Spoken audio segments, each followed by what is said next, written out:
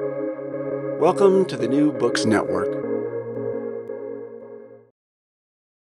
Welcome to Peoples and Things, where we explore human life with technology. I'm Lee Vinsel.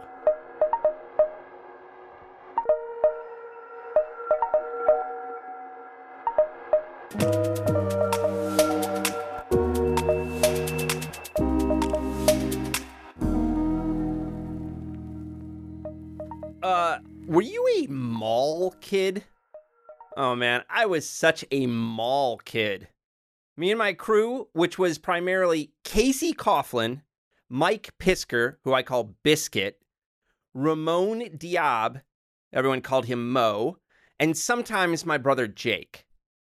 Oh my God, we would just spend hours wandering around the mall, especially in junior high. Hours and hours wandering around and doing nothing, BSing, trying to get deals in the food court, looking around. And then sometimes we would walk across the parking lot to a store called Leisure Hours, which had comic books and role-playing games like Dungeons and Dragons, but we mostly didn't play D&D. We were into games like Shadowrun, White Wolf, and Rifts, and the whole Palladium series. Comic books and role-playing games. I know you cannot believe that that's what I was into back in the day. I just know it. You would never believe that. And then in high school, I still went to the mall and I started hanging out at the record store Camelot Music because I had a crush on a girl who worked there. She was so dreamy. And I would make her mixtapes full of like Britpop and gothy industrial music, tapes full of sad romantic songs. Oh, so sad. The incredible longing. And then I applied for a job there and I got it. And I worked there for years. You remember that movie Empire Records from 1995? Sometimes it was kind of like that. I'm not exaggerating. It really was. Malls. The mall. The American shopping mall. Formative for me and many others. And that's why I got so excited when I saw the recent book, Meet Me by the Fountain, An Inside History of the Mall by author and design critic Alexandra Lang. I've been following Lang's work for several years now. I really like her architecture and design criticism whenever I bump into it. And I also like some of her early books, including The Design of Childhood, How the Material World Shapes Independent Kids. Just like its title says, Meet Me by the Fountain is a history of the shopping mall, but I think it is an exceptionally good one, including because of how well it explains how the mall became its own kind of culture, including in the way I was describing about my own youth, and how malls ended up in media such as the movie Dawn of the Dead and the TV show Stranger Things. I also just really liked the writing in the book. Lang is able to seemingly effortlessly weave together multiple themes through rich examples and sentences you will want to read. I had a wonderful time talking with Alexandra. I bet that will come across. Hey, get excited!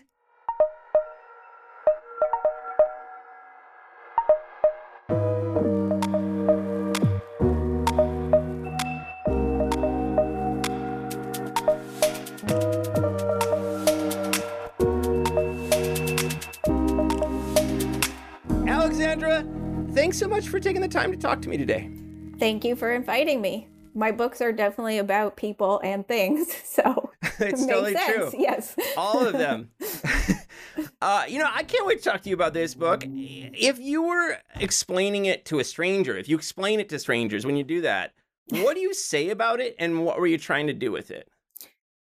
I usually say it's a book about the history and the future of the mall. Because if I just say I'm writing a book about malls, then people say, oh, you're writing about dead malls. And that's actually only a teeny tiny part of it. And if you know anything about me, you'd know that I wouldn't want to write a book about dead malls. Like, I don't want to write about things that are over, you know? Like, I definitely come from a design background. So the books are trying to do something the same way that designers are always trying to do something. So writing about dead malls wouldn't, I don't think, have that energy. So yeah, so history and future of the mall. And then people are like, is there a future? And then, blah, blah, blah. Yeah, well, I mean, I love that. So I want to, let's just dig in right on that right away. I mean, like, so how do you see your intervention and like thinking about the future of the mall? How do you think about yourself in that? I really think I was trying to show that the mall is and was a site of creativity and that one that has creative potential. Because I think, you know, dead mall photography has really been a viral thing.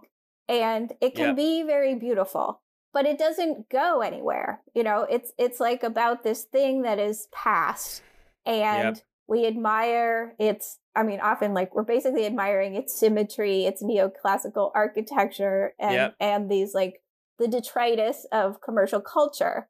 But you don't have to do anything after you've looked at that photo. And the photos don't really necessarily make you think about what it means to have a dead mall in your town as this you know, drain on the tax base, as a place often where people set fires. Like they can be quite dangerous. They're bad. Yeah, like it's bad. It's bad for a town to have a dead mall in it. And I feel like the dead mall photography, like, doesn't necessarily raise any of those points. So like one of the things I talk about a lot in the last chapter of my book is like, what are people already doing with dead malls? Like what are the good points of dead malls? Like, you know, how can they be reused? So, you know, I want architects to be like, yes, I got a dead mall project, you know, like to have that kind of energy about it rather than thinking like, oh, this is so boring. I mean, I've been talking with, you know, the heads of a couple of architecture programs about doing a dead mall studio or a mall studio that would inevitably have the students try to design something for a dead mall site. And that's also part of what I'm trying to say. Like there's so much focus in architecture education on new build construction, on building things in exotic places, you know, on traveling with your studio. And I'm thinking, you know what, like on Route 1 outside of town, there's a giant dead mall, and let's do something about that. I'm with you 100%. It's funny, you know, I live in Appalachia, and, you know, I could take you on a driving tour where we could just take photos of beautiful decaying houses, old houses from like the 19th century and stuff like that. What gets me more excited actually is when families in the valley I live in put beautiful new metal roofs on old barns. You know what I mean? And it's like, it's not a symbol of death, actually. It's like, how do you continue life in this space? And I feel like sometimes we get too caught up on the corrosion and not like on the other signs, I guess, you know? Yeah, I mean, corrosion can be very beautiful. You know, there's this long history of artwork. Like, ruin porn is not new. But I also feel like we have to understand the consequences of letting things be ruins and think about how they can, you know, meet today. I mean, people still need houses, and those old houses like have a lot of qualities that you can't really find in new houses, materials, details, etc. So like, yeah, I think we should rescue them too. Yeah. What, you know, so the subtitle of your book is An Inside History of the Mall. And I always, you have a number of good puns in this book, actually. So I was wondering if inside history, what are you doing there? Well, you know, the trick of the mall was to create these incredible semi-public interior spaces in the suburbs. Yeah. So, that was just a little wink on like what was like the technological advantage of the mall. It was that you could have like beautiful temperate environment all year round. Yes. I have to credit my editor with coming up with both the title and subtitle though. I mean, I love it. It's the kind of thing he emailed it to me one day and I was like, yes, that's perfect. Thank you. Like now I don't have to stress about that anymore because the working title for this book was just American Mall. And we always knew we had to change it. But it was like, you know, are we going to go poetic? Are we going to go super matter of fact? My last book was very matter of fact title. That was like the Design of Childhood was the placeholder title. And then we just decided to go with it. So interesting. Yeah, this one is more poetic, I think. Yeah, it is. So we're definitely going to talk about this great book. But first, I want to ask you: was there a special mall in your life as a youth? Well, I grew up in Durham, North Carolina. And in the intro to the book, I sort of go through my personal history with malls. But I mean, were they special? Like, I think the interesting thing about the malls in the Triangle area was that they were really very ordinary. Like, they were just your average mall in an average sized city. They were very important to me as a teenager, but there wasn't anything particularly special about them. You know, they were doing their job. Exactly. Yeah, I think that's right. But what was your relationship to the mall as a teenager? Yeah. Well, I mean, the mall I spent the most time in as a teenager was South Square Mall, which has since been demolished. And the stores I really remember going there were very, peak 80s stores. Like, I would go to the B. Dalton, I would go to the Gap, I would go to the Limited, and then I would meet my friends after at the movie theater there to go to various movies. And there was, there was always a question about whether they would let us into the R-rated movies or not, but they always did. Yeah. That was a big deal. Right. There's a tiny frisson, like, are we not going to get in this time because somebody decides that, like, they know we're not old enough to go without our parents. So, yeah. That was exciting. I remember those times well. Okay, so how did you come to write this book after The Design of Childhood and these other things you've done? After The Design of Childhood, I was in the state that I'm actually in again now of kind of like casting around, like, what's my next book project? Yeah. And I actually had a book proposal for an entirely different book that I was working on, but I also was keeping notes on my computer, actually in my draft emails, about how I felt like there was something happening with malls. I had written a number of articles for Curbed about malls, partially in reaction to the opening of Hudson Yards, but also in reaction to this mall designed by Renzo Piano that opened in the Greater Bay Area a few years ago. And I felt like there was something there. Like, often I'll end up writing 3 or 4 articles about a topic, and I'm like, there's something there that I keep trying to, like, scratch my way into. I'd also done a piece on the history of pedestrian malls, because I felt like there was so much discussion about, shared streets that was completely ignoring this history of pedestrian malls because they are seen as a failure. But in fact, we were just kind of recapitulating that history again.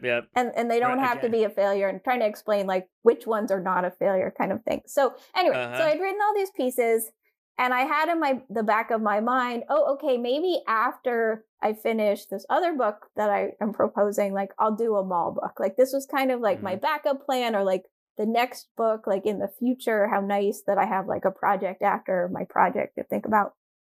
But then I took that other proposal to my editor and the team at Bloomsbury, who had published The Design of Childhood and had right of first refusal on my next book. And they were like, we love this idea, but, like, we don't think we can make it work. Like, it's just, we don't think we can make it work. But I'm sitting there in a meeting with them, and I know, like, you should never leave a meeting with a no, right? You should always have another idea. So I was basically like, like, semi-crushed inside, like, you don't like this idea. I was, like, so convinced it was going to be great. I was like, well, I have this other idea to write a book about shopping malls. And they were like, what? And I'm like, yeah, I really feel like they're building new shopping malls, but everyone says the mall is dead. And we're in this moment where, the 80s has really started to become history. And there's so much more, like, thinking and writing and analysis of this period, because now it's 40 years ago. Like, I think there's room for a mall book. And they said, okay, like, come back to us with a proposal. So I went home and I wrote a proposal in, like, 2 days. I've been working on the other book proposal for, like, 6 months. Yeah, right. But I put a proposal together using a lot of the material that I'd already, written for Curbed.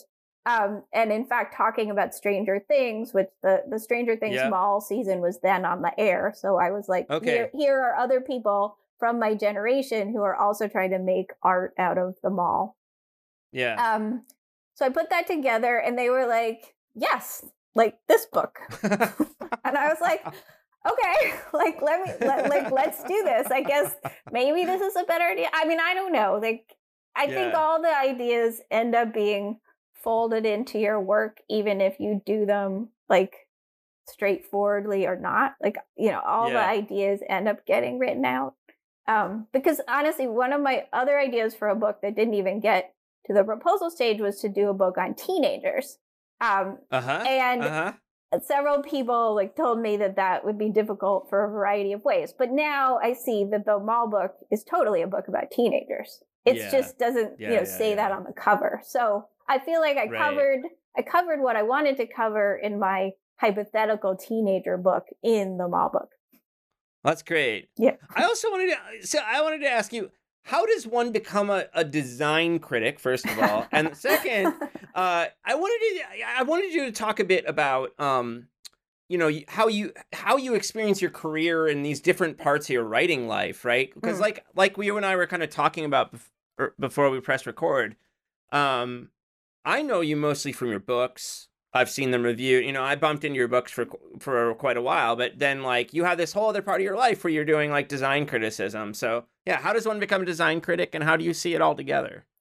Well, I mean, you become a design critic by declaring yourself a design critic. Like, I mean, right. I've been a freelancer, since the age of 25. So like whatever titles I have are titles that I've given myself. And I guess I used to have architecture critic in my bio, and for a while, that's right. When I was writing for Curbed, I was their official architecture critic. Which, does that mean anything? It was really helpful when I had to email people and say I need a tour of your building. Like, I'm the architecture critic for Curbed. Like, that's where it's useful. Right. And then I changed it like a year or so ago to design critic, because I really felt like, again, I was doing lots of things that weren't necessarily about buildings, and I just wanted to make sure there was room for that in my bio. But I mean, how does one become one? Like, first of all, nobody wants us, I mean, like,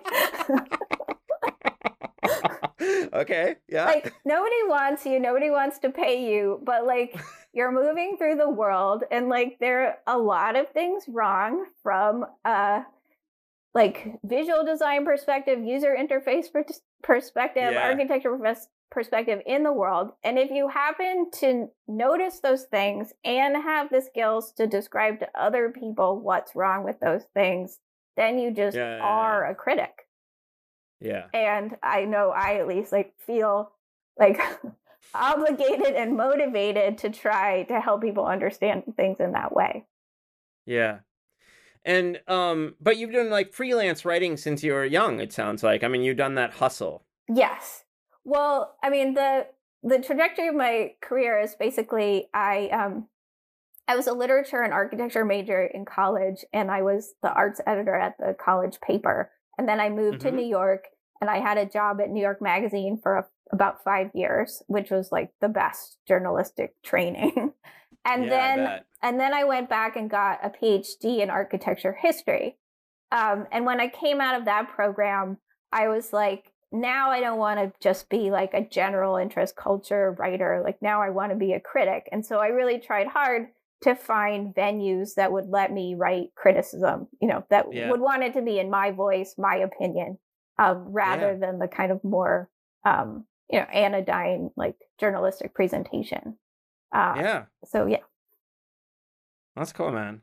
So this book involved, one of the things I like to do on this podcast is like highlight the kind of work we do to make books, like this one, or just works, the kind of works we cover. So like, as you put this involved a multi-year study. So like, what'd you do? How'd you do research for this book? Well, so I wrote most of this book during the pandemic. So I literally started work on this book in January 2020. And holy smokes. Yeah. And I spent about 2 months basically reading the whole historiography of previous Mall books, like just so that I had like that history. And I had a shelf in one of the reading rooms at the New York Public Library, which was great because, it's like you can fill up the shelf with books and you just go there and you read them. And it's like it's very good for process to just feel like, okay, every day I'm going to the library and reading something. So I did that. And then I went on the first of what I hoped would be many mall tours. I went to Dallas and toured North Park, which is the topic of the second chapter of the book. And, did my interviews, did all those tours. And then I got back from that. And I think the next one I was supposed to do was go to the Mall of America with my family for spring break. But the pandemic happened. So I just, canceled all these plane tickets, canceled all these hotel reservations, etc. And I had to kind of come to Jesus talk with my book editor, like, I'm not going to be able to do these tours. Like, I had all of these ideas, like I was going to, do walkthroughs of all these malls. And he said, I know why you want to do those. That's a very magazine journalist thing to do, to have like the walk and talk. But that's not necessary for a book. And in fact, like in many cases, you're not talking about these malls now. You're talking about these malls as they were at the time of opening. So can you, by using other resources, still get at, that those scenes in a mall, but from another time? And it turned out I could. And in fact, like this was a great book to be working on during the pandemic because I could access so many library resources, but I also, spent a lot of time on YouTube watching, dead mall videos, watching vintage TV. Living mall videos, like dead mall videos, living mall videos, vintage TV footage of like when X mall opened. I have a whole section on Mall Wave. So there were all these workarounds that like I think ended up, making it a better product, but I was able to access so much from my house, which thank you everybody who's like digitizing and uploading and like making things available. Yeah, I know. I just like want to say that up front. Yes. But yeah, I felt like I was consulting like lots of different kinds of sources and getting the spatial information that I needed, but I could actually do that from home during a global pandemic. Yeah. Where did you choose to start your history of the shopping mall and why? It starts with American Dream, the giant mall in northern New Jersey, because American Dream, is literally in my backyard. And and also it had just opened right before the pandemic at perhaps the worst possible time to open a new mall. So it seemed significant both for its news value as, the largest shopping mall in the United States and for its sort of doominess, like, is anyone going to go there? Like, can it survive, etc. So I just felt like here's like a dramatic and newsy place to start the book. And when you think about the history of the shopping mall, where do you start that history? So, there's like in France, there's arcades and there's these other kinds of shopping forms, right? But the American shopping mall is like a thing that comes about when do you start that history? The official history starts in 1956 with Southdale in Edina, Minnesota, which was designed by Victor Gruen, who is the father of the shopping mall. So that was the first purpose-built indoor shopping mall that sets the form as we know it, with a giant parking lot and 2 department stores and an indoor court called the Garden of Perpetual Spring, where you could eat at a quote-unquote sidewalk cafe. Because Gruen was a Viennese emigre. He fled the Nazis, and he had this idea that you could have Viennese cafe culture in the American suburbs. Yeah. And so there, as you mentioned before, there have been other histories of shopping malls that Gruen is a known character in some circles. Did you find him appealing as a character? Was there anything new you wanted to say about him, or how do you feel about him? Yeah, it's so interesting. Like, I knew I had to start with the book with him. Like that was just Right, inevitable. exactly. But I felt a very heavy burden of him being probably the most written about person in the whole book. Like, and in general, I Right. don't like to write about people who have been most written about. It's like they don't Yeah. need my help. And also, like in the Yeah. sorry, I think that is actually how I think. It's like, who needs Yeah, my me help? too. Like if they don't Yeah. need my help, if other people have written about them, if other people will inevitably write about them because they check all these boxes, like I'll just write about something else. But like so Gruen was problematic because there had been many things on him. Like there's an excellent episode of 99% Invisible. There's an excellent biography called Mall Maker. Yeah. He was out there. And Yep. so I struggled in that chapter to feel like I was saying something new. And hmm I think the way I tried to do it was to really focus on the theme of weather. And so, like, Gruen Yeah. not as the inventor of the mall, though he was the inventor of the mall, but as part of this kind of narrative of the mall overcoming weather, and like that's why we Yeah. needed the mall. So just to frame the narrative slightly differently and in a way that I didn't think other people have. So I'm telling you the same facts, but I'm telling them in a different order with a different thematic push. Yeah. No, I think it also just feels fresh because it's in this larger story Yeah. arc you have. Yeah. So I mean, tell- the Yeah. other thing I did that actually was important to me is I mentioned Gruen's first wife, Elsie Krummick, who really like was an essential partner in his firm up to the point where he went off and did the malls. Like all of his early work in stores Interesting. and Yeah. department stores was with her as a partner. And I mean, I do consider myself a feminist historian, so I definitely like tried to weave the stories of women into this story. That, Yeah, you do. like, if Yeah. you're talking about real estate and shopping and malls, like it's very easy to make it a super male dominated story. And like, I don't want to write a book like that. Someone else will write that book. Yeah. Well, you kind of teed up part of the next question, Okay. actually. So, I mean, I wanted to talk to you about you. I mean, Gruen obviously, like, he's already thinking about gardens, but then you have this nice chapter that really kind of goes into the garden metaphor in a broader way. So, like, how are malls? How were they? Maybe still are like gardens, and what's that mean? Yeah.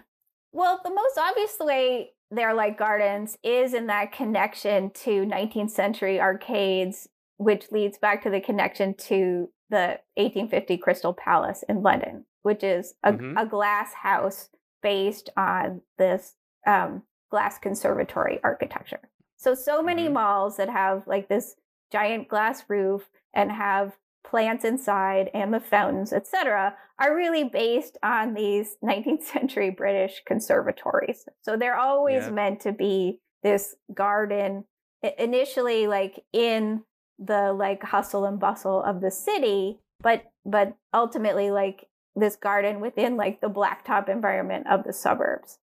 So there's that aspect to it. And then as I began to think about it, I also began to think about malls as a place that needs to be tended in a lot of different ways. And that really makes it different from a lot of other architecture.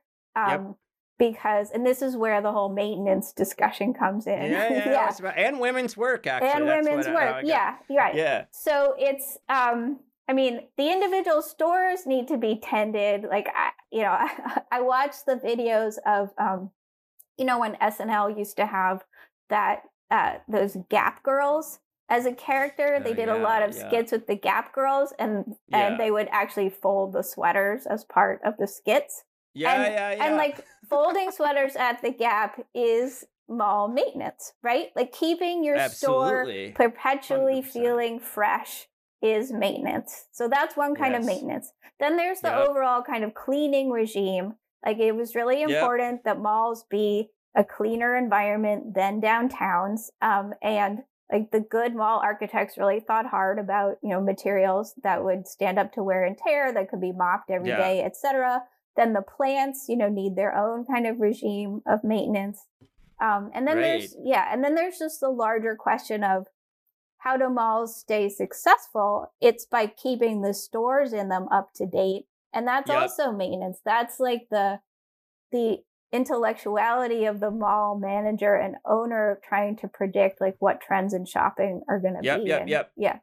and what stores you need to keep I up. love that angle of that chapter, especially. But yeah, man, I loved it. I loved it all. I was really It's funny. yeah. Oh, go ahead. I was just gonna say I was actually kind of worried about the maintenance wing, Yeah. like when they came to that, because I feel like a lot of maintenance discourse is pretty anti-capitalist, and obviously malls are Yeah. capitalist, and so like I realized that was a little bit perverse, but I felt like it was also a truth. So you just have to like Yeah. live with that perversity. No, man. I mean, yeah. Well, people sometimes think I mean, not that I'm not anti-capitalist. I don't know, but like, I know I'm interested in the role that maintenance plays in capitalism. And if you're going to have capitalist enterprises like malls are, and the businesses in them are, you got to maintain them to keep them desirability there, and you know, there's maintenance there too. Yeah. And Yeah. and it's women's work, often underpaid. Exactly like it plays out in malls so often, right? Yeah. I mean, I think the cleanings. Well, I don't have statistics on the cleaning staff in malls, but I think it's Yeah. often more mixed and maybe more men. But definitely, like working in stores, working in Yeah. department stores has always been women's work, and particularly in department stores, it was really this amazing way for women to rise up through the ranks Yeah. and become professionals. I just had dinner with a friend, and she was like, "Oh, my husband's aunt was a buyer for Macy's, and like Yeah. she had amazing taste, and she managed to parlay that into like owning two houses yeah. filled with incredible things at a time when most women did not have that kind of job." So Fascinating. Yeah. Yeah, I mean, we're going to talk about my mall rat life a little later, but Okay. I'll say I worked in a mall. I worked at Camelot Records. oh my god, And Camelot Records, yes. Yeah. So, yeah. And in high school. And the reason I got hired at Camelot is because a friend who was working there, someone I was becoming friends with, and she was doing maintenance work on the CD stacks, basically. And there's something you have to do. It's like when you're in the library, you have to shift things over like lines and stuff, like over to next shelves. And I did that just automatically while I was helping her out. And her manager learned that I shifted something, and she was like, "We got to hire that guy. He shifts." And it was like totally 100% maintenance work. Was that kind of like the librarian gene, that it just makes sense to like organize something? Yeah, well, Like, I would mean, you like say- you're gonna run out of room. You got to create more room somewhere else, you know. Yeah. And so it was just like creating balance. You got to shift stuff around, and it just came natural. And they're like, hire the maintenance guy, I guess. Yeah. So in your chapter, the mall and the public, this is another fascinating chapter. And one of the things I have to say, you're a great writer, and I love how you can play with so many themes in a single chapter, but in a way that's not dizzying. And so I feel bad as an interviewer because sometimes I'm going into chapters and like pulling out one theme to ask you about. So feel free to riff. But among other things, you talk about attempts to like bring malls and mall-like kind of structures to other spaces like cities, existing spaces, harbors. Piers would be like the Chicago version of that. Yeah. So like, how does that start developing? Yeah. No, that was a really like fun chapter for me to write, because I was actually like born in Boston in the 1970s. So Faneuil Hall, which was really the first of the like downtown adaptive reuse malls, opened when I was a kid, and every time somebody came from out of town to visit us, we would go to Faneuil Hall. Yep. And it was always super fun. Like, I mean, this was really in the heyday of it, and like all the things that Ben Thompson, who's the designer of Faneuil Hall, said were going to happen happened. Like, it was like a festival every day. There were jugglers, there were food carts, like there were good smells. Like, it was super fun. So I felt happy that I had a sense memory of it as it was, the way it was supposed to be, because honestly, like, it's a bit sad now. It's like, it's very touristy. It's being mismanaged. I mean, one concept I had for doing a mall studio was a fixed Faneuil Hall studio. I love and honestly, that. I love that. the first fix is going to have to be to rename it because Faneuil was a slave owner, and so there is a movement to do that. Yep. Which should be successful. Anyway, so there was this period in the 1970s where the entirely predictable outcome that the malls in the suburbs siphoned shopping energy out of center cities happened. So the cities wanted to get that back, like get those shoppers back. Yeah. And in some cases, they built essentially suburban malls stuck in the city. But in better cases, they took historic architecture and tried to make urban malls that were more connected to their environment. And the principal person who did this was the developer James Rouse, helped by Ben and Jane Thompson, the architects and planners. And so they did 3 major projects: Faneuil Hall, South Street Seaport, and Harbor Place in Baltimore. And they all had this combo of like local businesses and an interesting historic setting. Yeah. No, I loved it. I mean, and I've been to Harbortown in Baltimore. I mean, these are places I connect to, and I want to talk to you. I mean, I have these connections to Cleveland and the one in Terminal Tower. They're like redid this mall in the basement of Terminal Tower. It was a very interesting reuse, but it had a kind of sad story that I want to talk to you about in a bit. So, and actually, it comes up in the next. So the next chapter is, I felt triggered by Whose Mall Is It Anyway? Was like triggering for me as a mall rat from like the 90s. Yeah. So how did tell me about this? There's so much I want to ask you about this chapter, but tell me about how you came to write this one and what you cover. Well, that's really the teenager chapter, because it's like we identify malls with teenagers. But teenagers are constantly being kicked out of malls. I mean, this is actually like a very happening story. Today, I was literally just interviewed by WNYC for a story on this mall in Paramus, New Jersey, that instituted a new like curfew policy for teenagers. Okay. So there's always been this push-pull between like who needs the mall, like as a safe public space where they can hang out and, meet their friends and not spend too much money, and who the mall owners actually want to be there, who tend to be the moms of those teenagers because they have more disposable income and they're not loud and they're not going to mess anything up. I felt like it was really important to tease out, the history of teenagers and malls. And then I actually found that there had been this long legal history about teenagers and malls and public protest in malls. That was really fascinating to me, like not a legal scholar, but, an excuse for me to read all these Supreme Court decisions. And it really, I think, the most interesting thing about that chapter for me is that the issues around whose mall is it anyway, what can you do in a mall, like, how public is a mall, I think are super relevant for all the discussions of public space that we're having now. Malls are just a microcosm of larger questions about, who has a right to the city, where is protest allowed, like what are we really doing for teenagers? Yeah. Because there was this classic criticism, right, that they were like public squares, but they're not. Yeah. They're not public, but I've described them as semi-public, or they are often, when all goes well, they can be treated as public and used as public.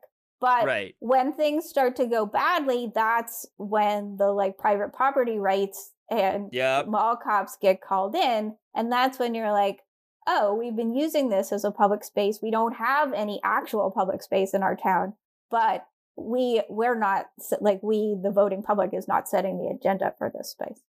Yep.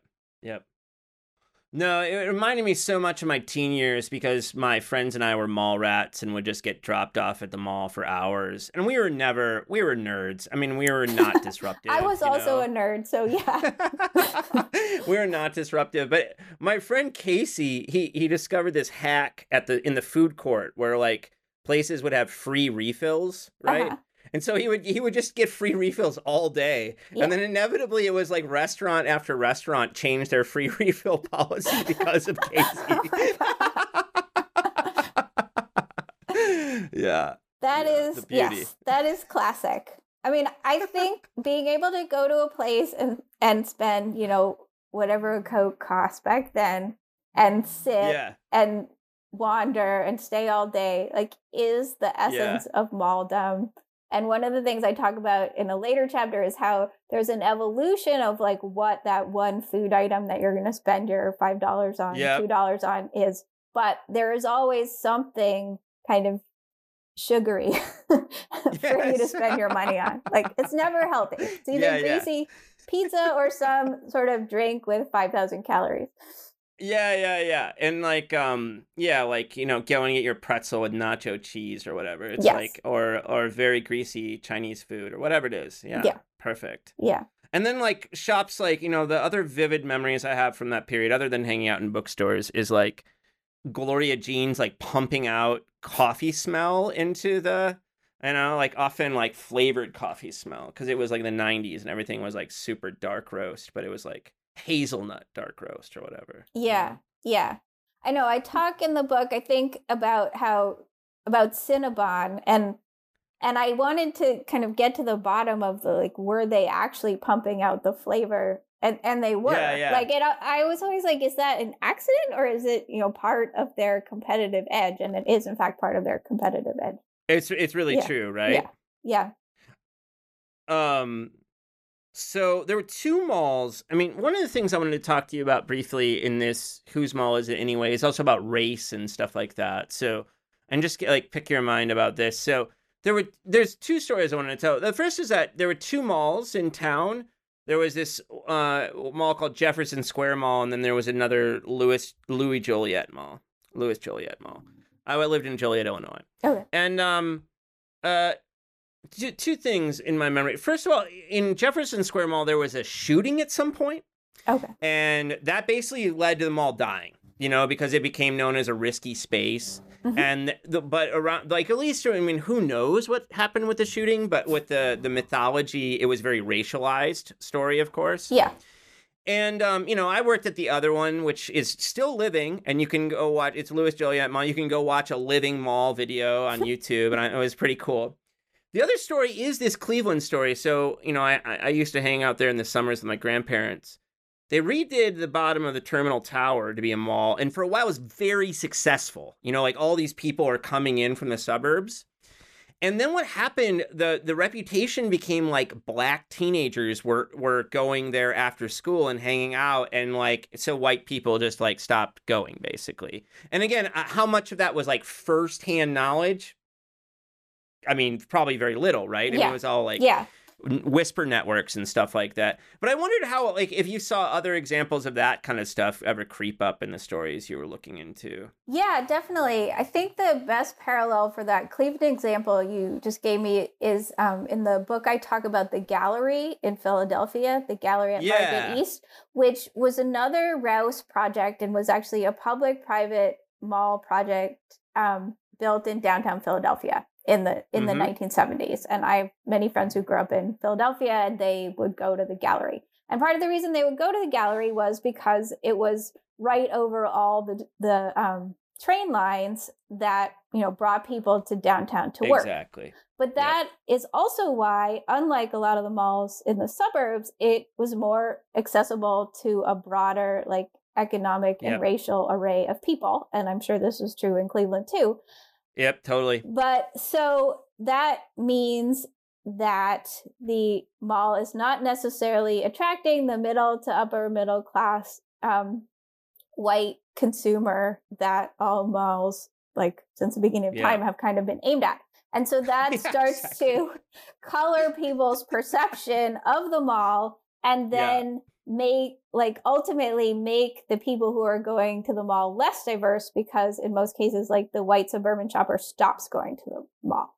Yeah. And I mean, the irony is that there are a number of, like, really successful kind of majority Black mall spaces. It's not as if, I mean, like this, Yeah. I can't believe this has to be said, but it's not as if Black consumers don't also have money and spend money, but it's very rare for commercial spaces to like directly try to attract the Black consumer. Like a lot of times it's sort of there's the Chris Rock joke that I refer to in the book. Like there's the white mall and the mall where the white people used to go. But some of those malls where the white people used to go are super successful. And I talk about Fulton Mall, which is an outdoor pedestrian mall in Brooklyn where I go all the time because it's near my house, which like has like really, pre-pandemic had really high foot traffic, had a very high like per square foot price. But nobody ever kind of intended it as a Black mall, but it has been an important part of like the Black community in Brooklyn for a long time, since the 1970s. So, I mean, like, I think one of the things that all malls, both urban and suburban, need to do going forward is really like take a hard look at the demographics of this country and stop focusing on such a narrow swath of the population that is in fact shrinking. Amen. Yeah, totally. I mean, the example I know of is I've spent some time in Maryland, especially College Park, Maryland, and that the county that College Park's in, I can't remember the name of it right now. It's some king or prince, God knows.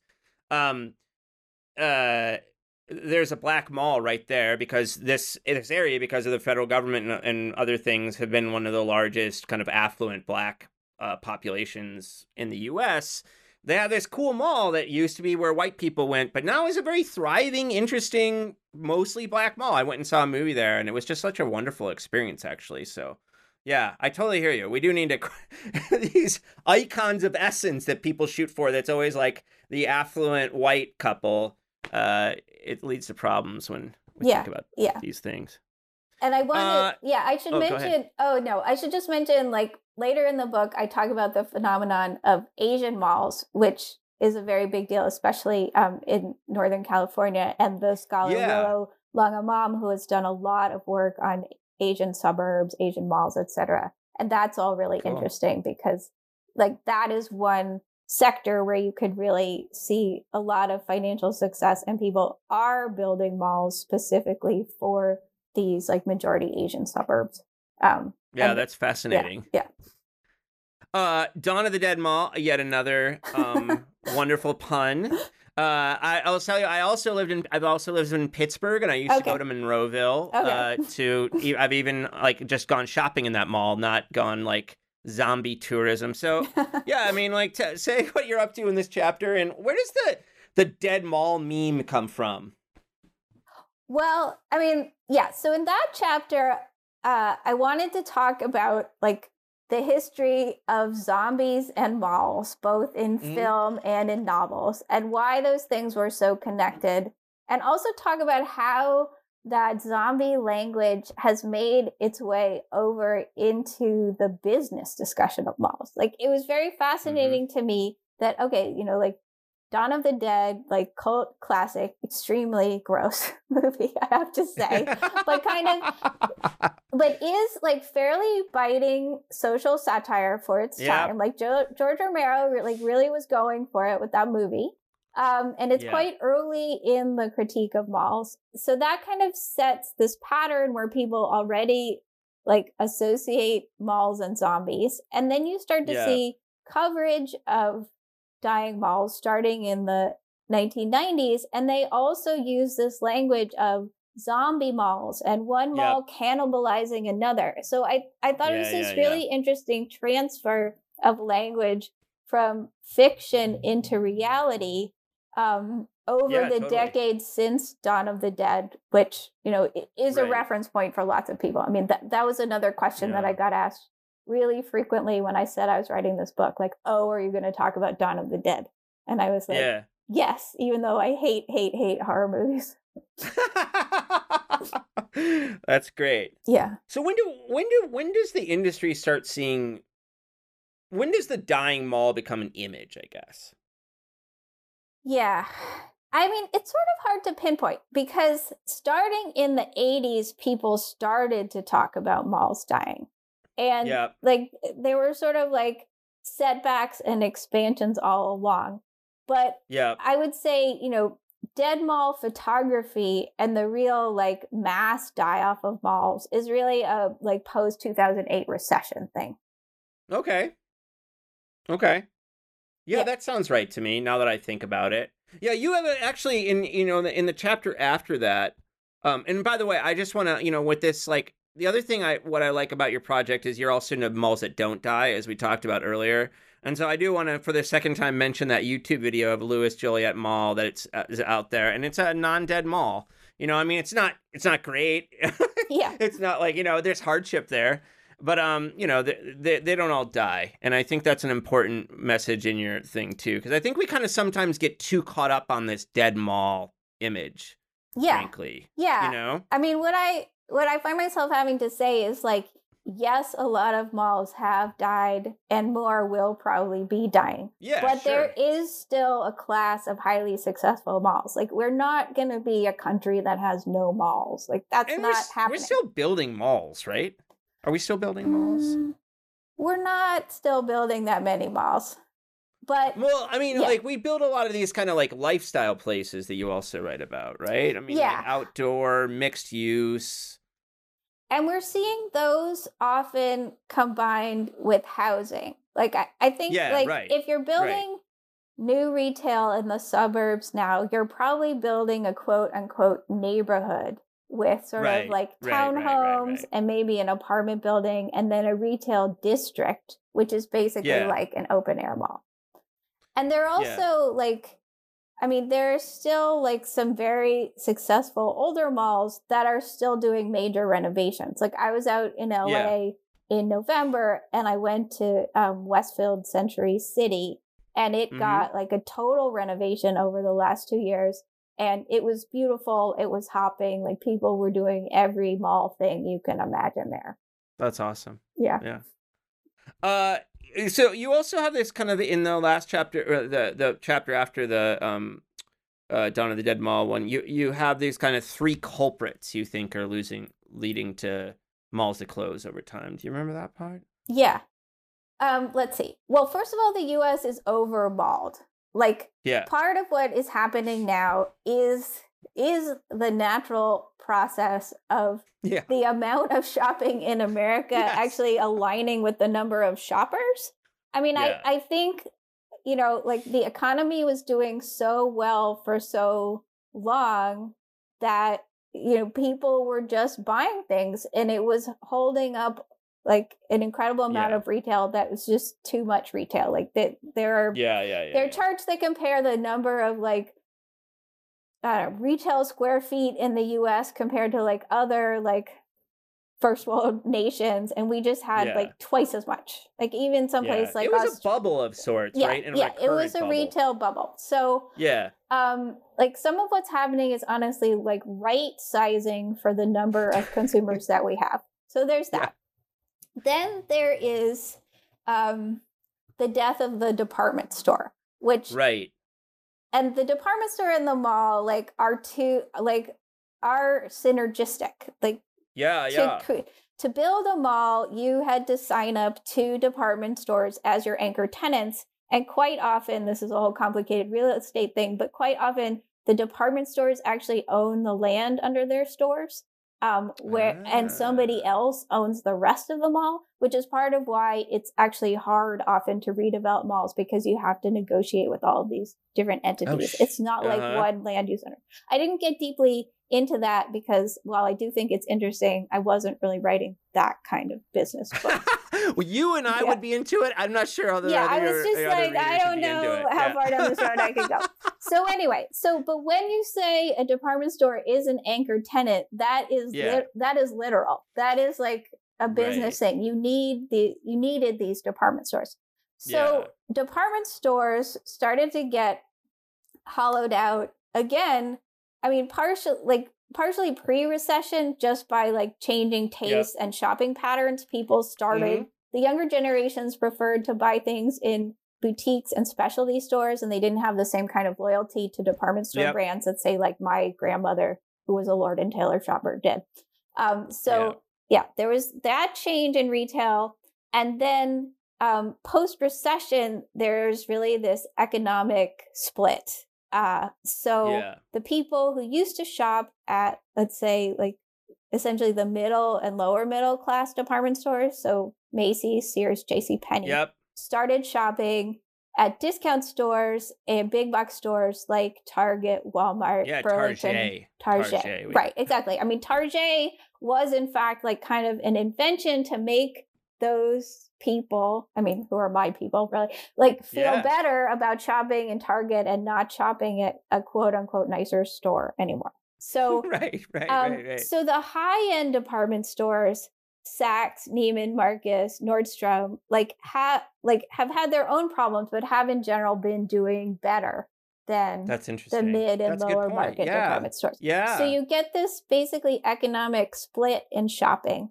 And so all of these, like they're a country, by the way. Yes, right. Yes, right. You get this economic split, and that means that like people are no longer going to go to the mall to go to the Macy's for their prom dress or whatever else. And so you have this giant anchor store that's not doing well. And then you have a lot of consolidation and bankruptcies across the industry. So those stores close.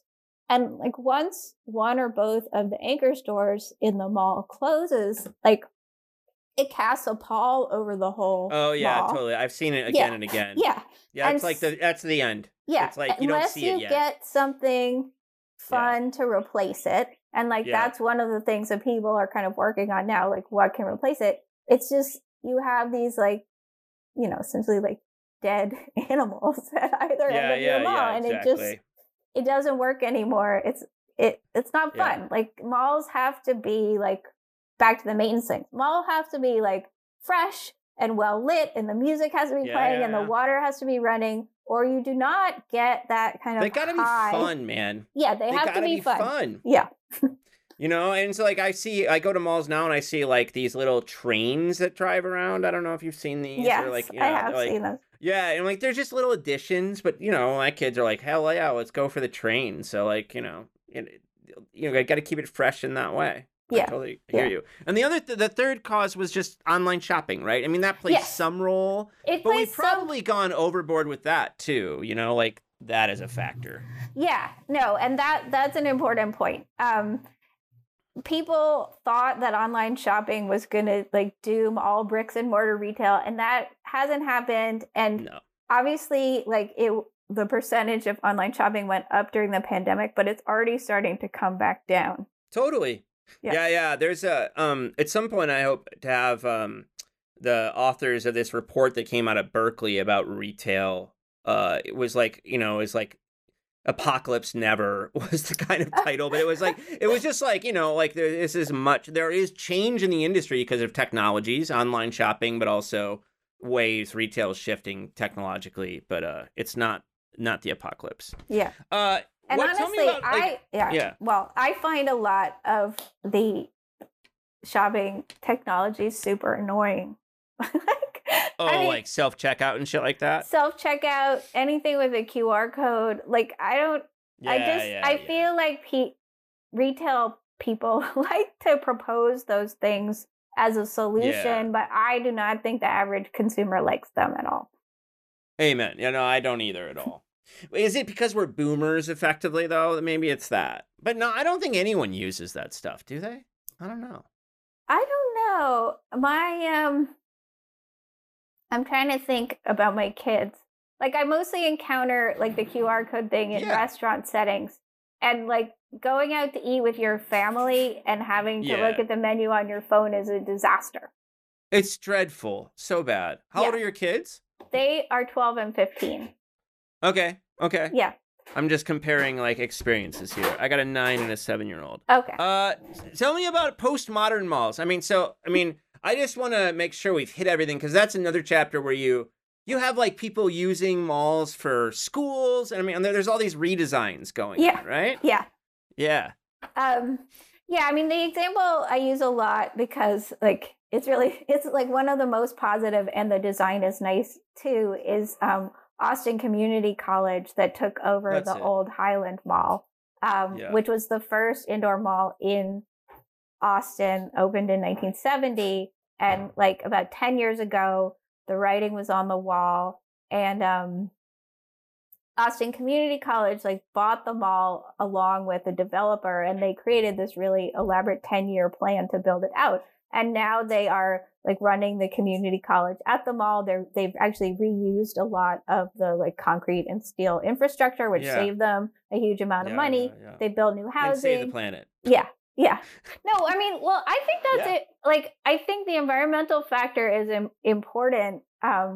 Like, I do too. There's a lot of material, let's say, in these malls, and figuring out good ways to reuse it is really important.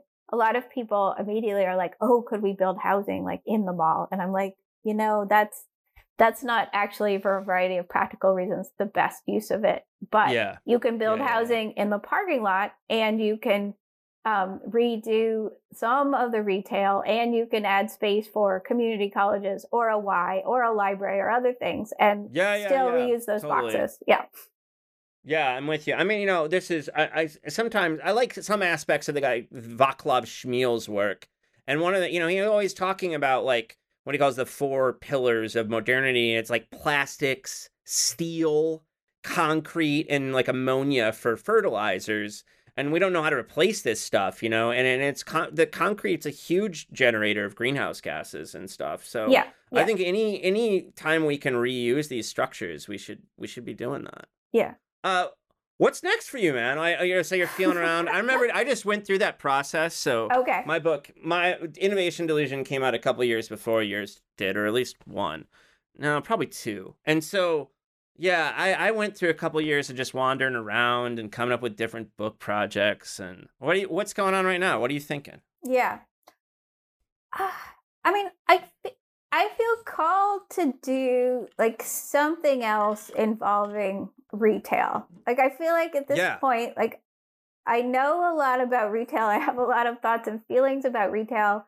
And while the mall book is obviously about retail, it's less about kind of brands and shops and other things that I feel like there's a lot of room to talk about. So, I mean, I think, I've been trying to have fun with my freelancing this semester, and I wrote a piece for the New Yorker about the brand Dansk, which Food 52 has brought back. And I wrote another piece recently about the design of edibles, like both the cannabis edibles, like the packaging and the dispensaries. So I feel like I'm kind of like bumping around, what's design that people actually want? Like, how does it feel? Yeah. Like, what are we looking for? Both in the shopping experience and in the things that we're buying. That's cool, man. I would read that book too, and have you back on the podcast to talk about it. Alexandra, I mean, I think we're supposed to hate Twitter because of Elon or whatever these days, but sometimes it's done good things in my life. One of the things, nice things it did is it introduced me to you and your work. So I thank Twitter as an infrastructure for being there, and thanks so much for taking the time to come on and talk to me today. It's been great. Yeah, no, this has been really fun.